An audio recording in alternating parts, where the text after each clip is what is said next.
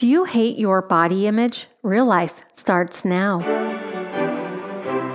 Welcome to Real Life with evangelists Ann and Kathleen Lay, where people with real problems find answers in a real God. Welcome to Real Life. I'm your host, Kathleen Lay, and joining me is my husband, evangelist Ann Lay. Later in the show, you'll hear from Keola, San Diego, who was bulimic because she hated her body image. You know, I think most people can be insecure about something in their life, in their body. And I know for me growing up, when I was young, I had a cute little button nose. But as I started getting into my teens, my nose got broken. And all I could do was focus on how much I hated my nose. And every time I look in the mirror, I thought, I need to get that fixed. I need a nose job. And I hated it. And I would look at other people's noses compared to mine. Well, that's a common thought. Even the greatest models, who everyone is so envious of, there's some part of their body that they absolutely wish was changed. Even models are not fully content with the way their body looks. And it is hard. So many of us, around the beginning of the year, we make resolutions that we're going to get fit, we're going to look a certain way, and we're going to be happier because of that, right? Right. But that's just not true. What I found is that when you come to Christ, the main point is not how your body looks, but your understanding that God made you and that is beautiful in itself, not by some magazine or comparing yourself to someone else. The Bible says in 1 Timothy chapter 6, now godliness with contentment is great gain. It is much more gain for you to be happy with how you look and how God made you than for you to always be comparing yourself and always feeling sad and depressed. The Bible says you are fearfully and wonderfully made. God doesn't make mistakes. Let's hear from Keola after the break. Real Life is made possible by people like you. We'd like to take this opportunity to sincerely thank you for your generous support. We couldn't do it without you. May God bless. Welcome back to Real Life. I'm your host, Kathleen Lay, and joining me is my husband, evangelist Ann Lay. Hello, everyone. Joining us is Keola, San Diego, and at 16 years old, she looked in the mirror and didn't like what she looked like. And she started going down a path where she would starve herself and ultimately started purging in order to feel skinny. But it never worked. She struggled with her self-esteem, and we're going to hear more about that. Keola, welcome to the show. Thank you. Yes. So tell me about when you were 16 years old and you're a sophomore. What were you thinking when you looked in the mirror? Well, I felt like I wasn't good enough or pretty enough. I felt as if I was super fat when I really wasn't. So then I began to compare myself to girls who I saw as gorgeous, super fit, and perfect. But comparing is what I feel deeply led me into a dark road full of lies that I began to slowly believe.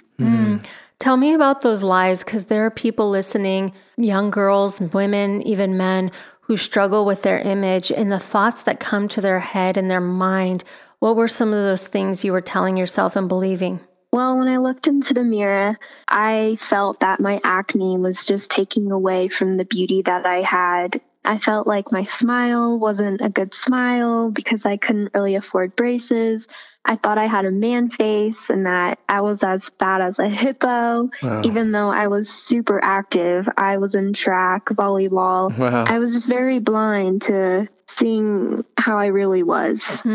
Do you think any outside resources were coming to you or people saying things to you, or was it all just your own thoughts? I think it was just all my own thoughts. I mean, ever since I was younger, I've been really hard on myself. When I looked at other girls, I thought, I'm not her, and if she's prettier, then I need to get to her level or something like that. Wow. Yeah, I think people can relate to that. Yeah, and I know that for you, one of the ways you thought that you would feel better about yourself is if you could somehow get skinnier. Maybe that would make you more beautiful, more attractive, more wanted. And so you started to starve yourself. Tell me a little bit about that. Well, when I first starved myself, I made sure I ate about an amount of calories that I could run off on that same day. And I ate that specific amount because I told myself that once I swallowed any ounce of food, it would go straight to my thighs, my stomach, or anywhere else. And this lie that I believed, it had me feel that if I didn't run off everything I consumed, then it would immediately convert to fat. And so along with trying to starve myself, I also tried to run 4 miles a day and worked out. Oh, man. That's not good. And I'm sure you probably were not feeling very good because I can imagine that would make someone feel weak. Yes, I was very drained, and I was also the sophomore vice president. So trying to keep up with every event and being out late, being up early, and just handling my classes as well, it was just becoming a very big struggle, and it was getting in the way of daily life. Now, you decided that you liked food too much. It was too hard to eat too little. Yes. So purging would be the best option. Tell me how that started to play into your life. Yes, because of my tremendous love for food, I thought that starving was not my outlet or like the greatest option for me. So after I ate, I would at least purge 10 times a day, as well as run 4 miles a day and work out. And it may have been 10 times or more, because if I didn't throw up the amount that I desired to get out of my stomach, I would repeat and repeat until it was a great amount. Oh, man. And it was nasty. I will tell you that. But I could list what is hard and not hard to throw up, what smells the worst, and what has the worst aftertaste. I did not enjoy it. I felt super guilty, but I got fast results on losing weight. However, I was blind to see how thin I was getting, so I continued to do that. Wow. And was anyone in your family or anyone noticing or saying stuff to you? Like, are you okay? Did you look sick? No, I didn't receive any comments from anybody. So I think that because no one was saying anything to me, I felt like I still looked the same. But no matter how skinny you got, you still felt ugly and not enough and not pretty. And it was really a deep-seated thing that was actually spiritual. It was more than just the physical. You were trying to fix your spiritual life actually through this because you were feeling empty inside. And one day something happened that changed your life. Can you tell me about that? Well, I think it was a series of events because it occurred over more than a year. And so with every event, I think God showed himself even more. The first one is providing the close friends that I have, the church friends, because before I opened up, I thought that opening up was the worst thing to do. And I thought that it wasn't such a bad thing to want to lose weight. And that's what caused it to get worse. Right. But once I opened up to a church friend, she really persisted on being there for me. And she was the first friend that didn't leave me after me opening up to her. Wow. And then after that, she kind of just really made me hold on to the rope and like onto faith and my hope. And then after that, it was through messages during church services, and it would just coincidentally always be something that I needed to hear. And then later into senior year, I was actually healing and seeing a big difference in my mindsets. And my friends were super supportive, and that's what really helped me.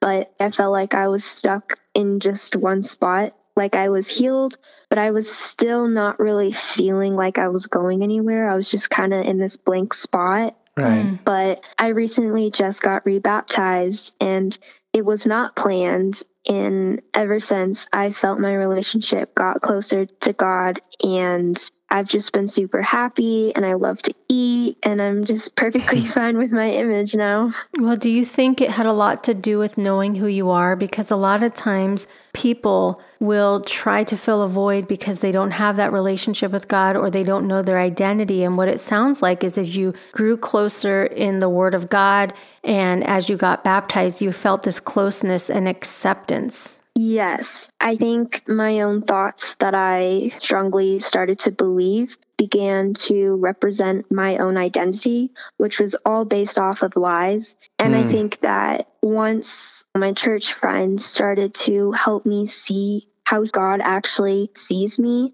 made me actually listen to her and try to apply it to myself as well as through church. And once I started to not believe everything that I was telling myself when I looked into the mirror, I would say, man, I'm looking good today. I'm beautiful. I'm not fat. I started to believe more of what God says about us, because when I used to hear how he said we have our own unique traits, I kind of rolled my eyes at that. But once I started to believe that, I started to see my own identity and who I really am. Wow. That's really good. And, I believe, as the Bible says, the truth sets people free, and you received the truth and believed it and held on to it. And there are people right now who struggle with their identity, who they are, trying to find love or be accepted, and have eating disorders or drinking problems because they're trying to fill that void. What's one word of encouragement you'd tell someone right now who's struggling?